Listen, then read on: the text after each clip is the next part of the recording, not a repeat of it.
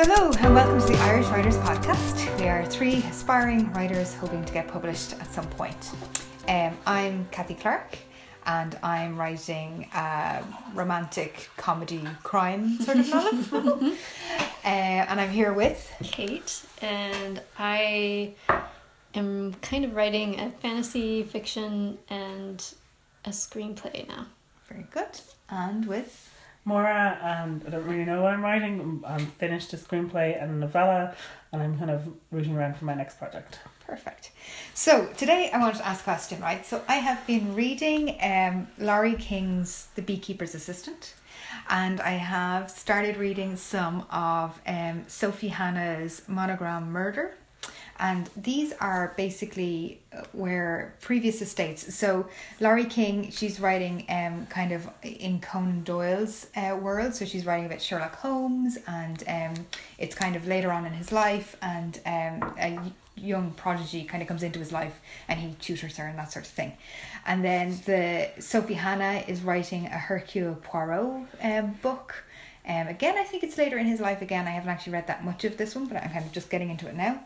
And one of the things that really kind of struck me about it was that these were people writing modern books in somebody else's voice. And I just had this really like, oh, are these... What are these? Are these fan fiction? Are these historical novels? Are these like what are these? Where do they fit in the like whole spectrum of genres and all that sort of stuff? And then I really had like this whole I don't know, crisis, I don't know what you'd call it, but like, that where, you know, because everyone's like, just find your voice, find your own voice, speak with your own voice, you know, don't mimic somebody else's voice, or because you'll never do it well enough. So they're like, you know, be influenced and all the rest of it, but be your own voice. And yet, here are two books that like, the first one, Laurie King's one, thoroughly enjoyed, but it is absolutely Conan Doyle's voice. Like, I've just read all the Sherlock Holmes books. I've read them quite recently. And it fits perfectly in with it for me. I feel like it's the same style. I feel like the same kind of language in it. Yes, so the perspective has changed. So some of it has changed, but you know, they slot in like a jigsaw piece. They are perfect. And I kind of feel the same about Sophie Hannah's one so far, that it's not her own voice. It's that one isn't quite such a match to Agatha Christie yet, but it's definitely a very good impression of it. So I guess this was my question about this. So I guess what genre do we feel that these are in, or how do they sit in to kind of that whole thing, and how do we feel about that voice question? I wish I could write like Tolkien. Maybe I should just quit my day job and do that. Practice it. It's like something, and this is Scott Adams, who writes Dilbert, has gone off the rails recently. So I don't want to. This is not an endorsement of his position, but he says that when he was drawing Dilbert, all he was trying to do was copy Peanuts and Snoopy, just badly. Okay. You know. Yeah. So there's an element of like, if you tried to copy someone, you would fail. Or I see my would fail. You probably would fail. But then obviously there is a cohort of writers, and the two you mentioned are not unique. Like, someone else writes the Robert Ludlum, Jason Bourne books after he died, I think, and after the third one. There is a crime writer, I think you mentioned Kelly at some point, who has like he writes like the chapter titles and the team fill out the actual book. Oh, the dream. I think I would. I don't think I could do that. How would you live yourself? But I mean, you're not. I would roll around in my big bed of money. I would live with myself quite well. My non-disclosure agreement would cost a lot of money. Okay. Well, I don't know, to answer your question, that's a hard call, because I mean, maybe it's a subgenre of fan fiction, because obviously these people are fans of these particular books, and to actually imitate it to the point of actually sounding like the voice of the original author is an art in itself, I think. Because they're incredibly good books. Like I can't understand. I really enjoy them. So they're not like slash fiction. Oh no. Or, you know, like someone who is just like indulging in a bit of Yeah. fantasy in their own time. Absolutely, or has taken the characters and are writing their own version Yeah. of what that character might Yeah. do. Like this has gone way beyond this. This is Yeah. like a considered study of how Conan Doyle puts together a book, Right. how he styles a sentence, how he would articulate something, and they have done it. So like this for me is almost like, do you know, like on one level, if you imitate somebody and it's all very funny, blah blah blah, but this is like the next level where somebody like actually becomes the other person, Right. Yeah. and yet you can obviously So- see the difference. Like I'm not saying they're like, but her imitation of him is so brilliant and so enjoyable. Well, it's kind of like, what is it? Pride and Prejudice and Zombies. And zombies. Except though, Well- right? Pride and Prejudice and Zombies, as distinct from the other and movies and books, because Which- the guy who wrote Pride and Prejudice and Zombies, I've only read Pride and Prejudice and Zombies and Sense and Sensibility and Sea Monsters, but I thoroughly enjoyed Pride and Prejudice and Zombies. And I think the reason why I thoroughly enjoyed it is a lot of the Austen is absolutely there, and It he's is. just added lines And in. just added Yeah. in, Whereas Sense and Sensibility and Sea Monsters it was takes changed. liberties that Oh, should not okay. be taken. Yeah. I I actually enjoyed the film. didn't see the film, but I meant to see it because Pride I and really Prejudice and enjoyed the Zombies, book. I actually really enjoyed I it. really enjoyed the Because book. I had very low expectations too. Yes. Yeah. So- That book was one I picked up one day. I might have mentioned before. I was having a very bad day, and I went into Hodges Ficus, and I saw the cover, and it was one of those double take moments was where like, I was "What? like, "What?" Is her And then I face like sat half there. off? I stood It is. there in front of the the shelf of books and read it and started laughing, and I was like, "Well, I'm buying this book," Yeah. The zombies are actually quite polite. I think it explains so much about the They're story. very polite. Yeah. It totally explains why Charlotte marries Mr. Collins. Anyway, yeah, like it's interesting. I'm trying to think of because I'm obviously a snob. My first thing is like, oh, fan fiction is all crap, which obviously it isn't. But then, like, if you think about musical genres, like if you think about sampling and people, following styles and being influenced by other artists, if you think about like adapting for the screen, like where you are trying to take the voice, and even a but voice in this- events, and Yeah, I feel like this for me goes way beyond influencing. This is like picking up somebody else's baton, if you know what Yeah. I mean, and running with it. And I guess I'm so intrigued by this idea that the voice is so similar. Yeah. And I guess I'm really interested to read other Laurie King books to see how different the Sherlock voice, or not, Yeah. that sort of the voice that she uses for those books is from her own voice that she has. So has she always written like Conan Doyle, or has she always been a very similar style? She's Or trying to match it Yeah. exactly. yeah, which is That brilliant. is the Because obviously Conan art Doyle in unfortunately itself. is no longer with I us. also So think, right, I remember thinking, about writing fiction years ago. And I really was like, no, you can't write fiction because all you'll do is write a bad version of Pratchett. yeah, You know? yeah. Like, But then I feel like, do you know the way? It's because I'm in my Twilight Zone still. yes. Do you know the way 50 Shades of Grey? it was Yes. fan fiction, yeah. So this, was It alleged. was? Yeah. It So started out as a fan fiction between the between Twilight Bella characters. Swan and Edward, because there's no sex basically in Twilight. So she You're kidding. started writing basically the sex between the two of them, Yeah. and then it grew into 50 Shades of Grey is Yeah. like fan fiction. Yeah, for and me. I mean, I don't, Yeah. like, so an early iteration of it was fan that's where fiction, it started. So it Yeah. obviously grew into something very different, and then it is established in its own genre, and people can think what they want about it. It's fine, but it was very commercially successful. Yeah. So this idea that even though you try to imitate, or maybe not imitate, maybe that's the wrong word in that sense, but you kind of try You to start take out up in the voice, your through various iterations, your own voice will eventually rise. Yes, And, yeah. and even if you start imitating, you will Yeah. eventually create something original that is very different. Mm-hmm. And sometimes only if you tell somebody that actually it started out as fan fiction of this, they might never guess. Do you know what I mean? Yeah. So Right. this whole idea of like, actually, rather than coming up with your own characters, what about just stealing characters from somebody else's books and writing your own story with them. As long as they're, by the way, in the public domain and not copyright anymore. You see, this is my whole idea. So that, like, so you might steal Nanny Og, for instance, right, out of Terry Pratchett.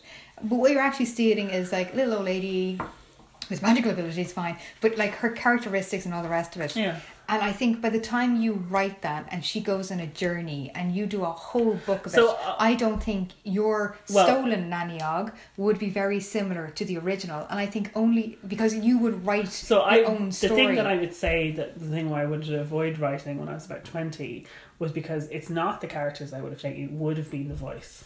I really think the voice would have been. And I wonder if you started out there. I think by the time you wrote something else, but it just depends, because at the time I think, you know, it depends what your influences are, and for me, as I've grown older, it's much more of a broader swirling pot of something, so I couldn't tell you where something came from. You know, I think back then I was like, honestly, that's all I would do. I think that I wouldn't be able to avoid, and it would be it wouldn't be a good imitation, it would be a bad imitation. Because, not that Pratchett is still my favourite writer, but I might have been disproportionately influenced at that point in time, which is fine.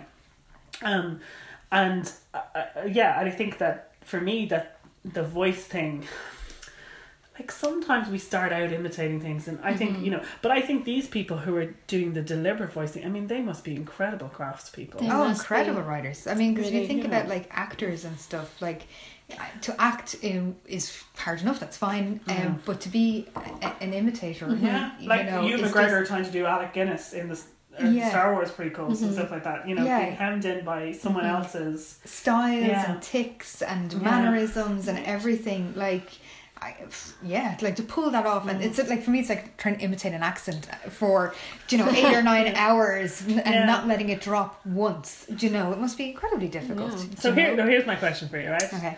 So all three of us have, you know, we're working stiffs in other areas of our life, and, you know, if you were given the opportunity to be a full-time writer, but it wouldn't be in your own name, like you would be a ghostwriter, would you do it?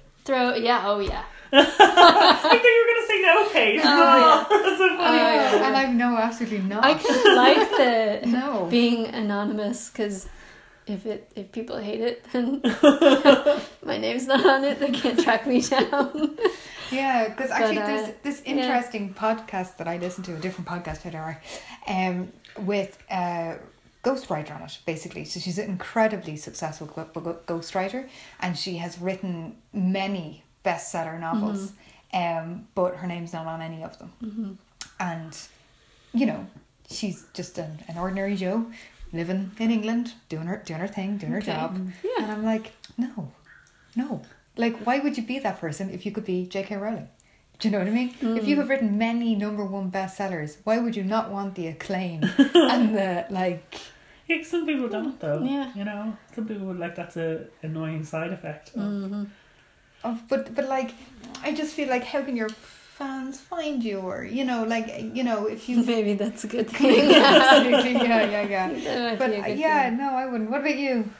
I don't know. I mean, the thing is, I write a lot in my job anyway, and so I wouldn't like to write fiction all the time. I would feel huge pressure to be creative all the time. I don't know how I would respond to that, because I like the idea that, you know, I sit down sometimes and I just have, like, bang, a suddenly brilliant idea for, like, a book. So I have, like, 2 books on the back burner that are, like, the plots of which are, like, slowly, you know, just burning away.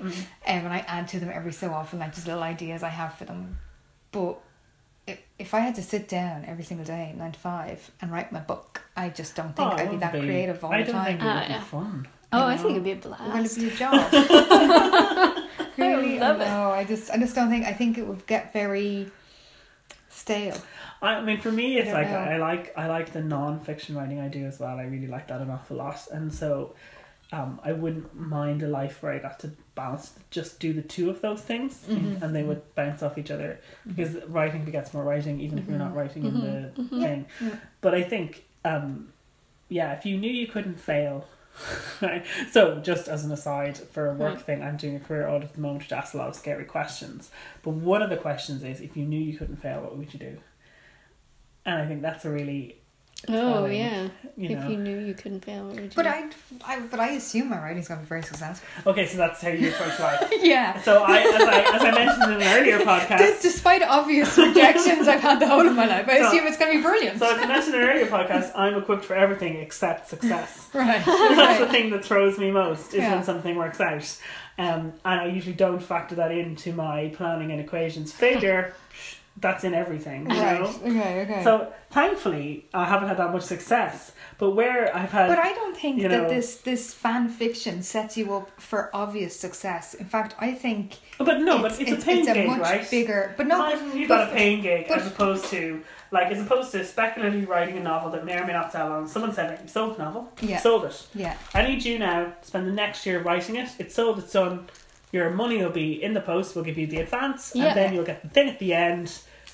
So in terms of financially, you can't fail now. It's done, it's dusted. That wouldn't encourage me. That I would find that more would- pressure. I like that I'm writing in my little black hole, and that whatever I want it to be, it shall be, and whatever I want it to, to be exposed to the world, it shall be. I don't like. I would, if the whole idea that you have to sell 3 books at a time, you get advances and all that. Don't like it. I would rather just I'm work up on my for the own challenge. pace. Are you? Yeah, I like it. And you're just like, I bet you couldn't write about this. You're like, oh yeah, watch me. Yeah, I like But that. see, but I think that these books, this Laurie King book and this Sophie Hannah book, I actually think they were up against bigger obstacles had they not just written in their own voice, in their own genre. absolutely. Yeah. So how did like- they convince people? Or like, did they just go did and they do just it? go- Because are those right. things in public domain now? Yeah. Or are I they... don't know. I think in maybe conjunction with Sherlock the might estates? be. I'm not sure, but definitely Sophie Hannah got permission from Okay. Agatha Christie's estate. So Okay. I think that Sherlock Holmes is... A lot of Sherlock Holmes is in the Yeah, public but domain and now. actually, to be honest, it's not so much. The estates. It's certainly one level, but it's kind of beside the point. It's more that the fans of the thing Yeah. didn't like shoot it down. Do you know what I mean? That they accepted a book written in that style. Like that could be. That's a real roll So- of the dice. That could go But it's either a way real for you. trend. There was this whole series of books, and I didn't read any of them, so I'm just talking on the top of my head now. But there was a whole series of books, like famous authors for other genres writing, like Austen novels or writing. So rewriting an actual novel or writing in her style. Like I said, I can't remember, Right, but I think okay. it was an actual I think it was their version of like that story. Okay. And so there was a series of books like that. Okay. And I think so. Not that I'm saying that. I think that it's a trend in the sense that when those kind of things become acceptable. So I remember thinking these same thoughts in like between the 80s and the 90s, that there was a period of time where music, sampling was not done at all. If the song sounded like some other song, Milli Vanilli, whatever, all those things, it was absolutely a cheat. And then you go into the 90s where people pick up music, Fatboy Slim, sampling. It became the norm, an acceptable way of creating new music, was taking samples and influences from other. So I think like I think if maybe 20 years ago someone had written in Art Conan Doyle's voice, the public would have gone, how dare you? Yeah. But I think now, because Yeah. really famous authors But are doing it, Yeah, as but little I projects, it's more, now that's still a big hurdle to get the fans to like your book, Yeah. but it gets you past that. Like no one ever can touch that. No one ever can remake that. But I think the reason it's successful is because it's not a remake. It's like the next step or the next. Yeah. So if you go back to the Tolkien books, and I think his son wrote some grandson wrote some books after it. And well, they obviously haven't got like the same acclaim, because they're newer. I have actually never read them, so I can't comment on them. But I know there was a lot of backlash from the public about this, and that it was definitely a hurdle that I don't know whether he's actually managed to get over it yet. Some of them, or not, some of them are but- just finishing. So I only speak about some of the stuff I know, but some of it is like that J.R.R. Tolkien wrote some of the stories and then told the rest of the stories to his grandson, but they were not. The finish was not written down by him, and so the grandson would have. Done some of those as well, and then other books I think by himself too, Yeah. But yeah, no, I don't know. It's such a funny. It's a really So where interesting. do we what genre do we think they sit in? Are they They fan sit in the fiction? genres that they Are come they- Well, so like Conan Doyle, what would you say Sherlock Holmes are? Are they They're crime, yeah. crime books? You say Yeah. these are new crime books, historical crime books, I suppose. Yeah, maybe. Yeah. Yeah. Okay. Do they okay. take place in the past? Yeah. Well, they take Well, place. this new one the takes both- place. They both, yeah. So the beekeeper's assistant takes place in Sherlock Holmes. I think is in his 50s or 60s. Okay. Can we call So- it Yeah. historical fiction? I don't Like know. like historical fiction is that like previous setting, but these are fictional settings anyway. So Well, because fictionally. it takes place in England as Okay, so it is yeah. historical fiction Mhm, yeah. in the sense that Yeah. like so How about historical fiction, imitation fiction?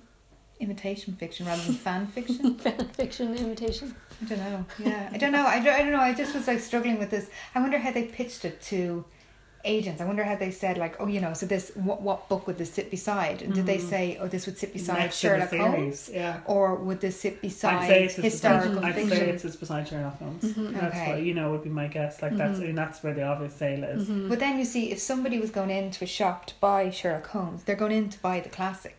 So are we taking a big jump in assuming that they will buy a new version of this, or would you be better putting this up beside the historical crime fiction? Well, Because I those think people are more open to for doing that.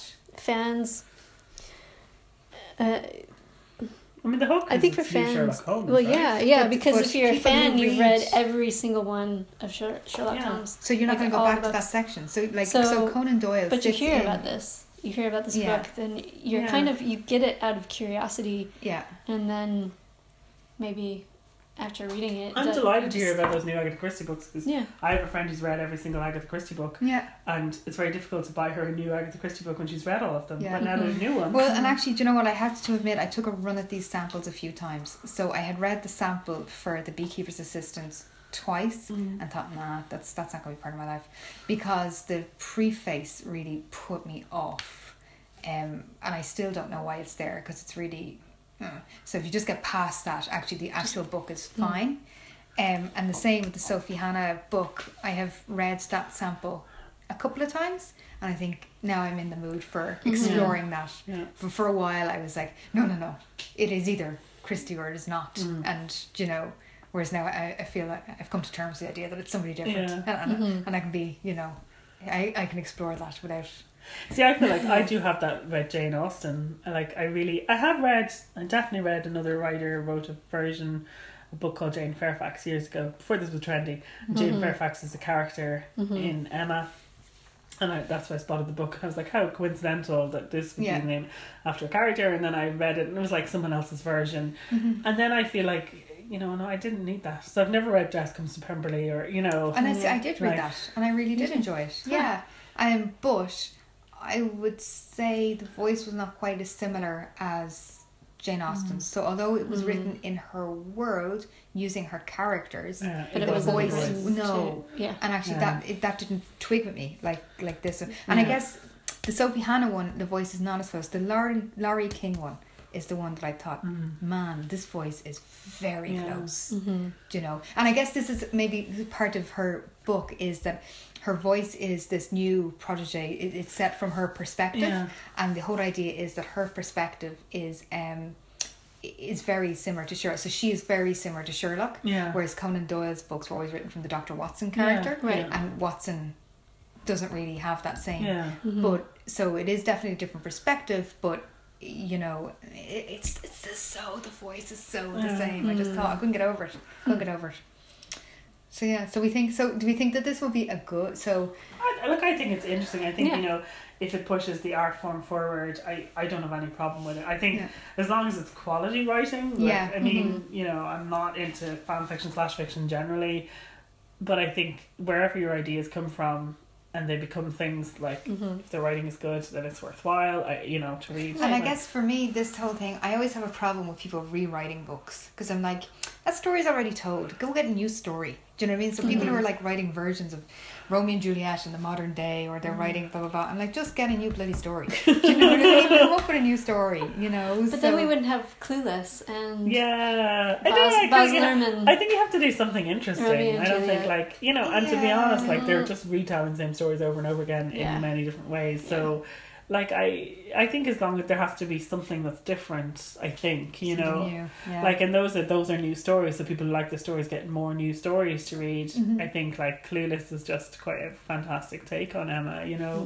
That probably brings it to a different audience and that kind of thing. So I mean, I wouldn't personally, I know we're talking about ghostwriting and stuff like that, but like I wouldn't mind being a script doctor. Like, I would, in fact, I'd love to do it. I'd be like, no one has ever spoken like that in the history of time, you know, but someone else would have already done a lot of the plotting work, you know? See, on the opposite, I would always feel like I was the second string. If I wasn't the original creator, I'd be like, what is the point in this? Right? If I'm not the original, no, I won't be the second string, so... Yeah, there you go. All or nothing with me, people. Yeah. You're like the one of these writer, director, star of. It's a one-man show. I do all the characters. Oh yeah, classic. Okay. Anyway, all right. I think that's probably enough for one day. So we'll probably leave it at that. So thanks very much for joining us. You can see us on Facebook, on Twitter, Irish Writers Pod. You can email us, irishwriterspodcast @gmail.com. We have a website, irishwriterspodcast.com. And thanks very much for joining us. Bye guys. Bye bye. See ya.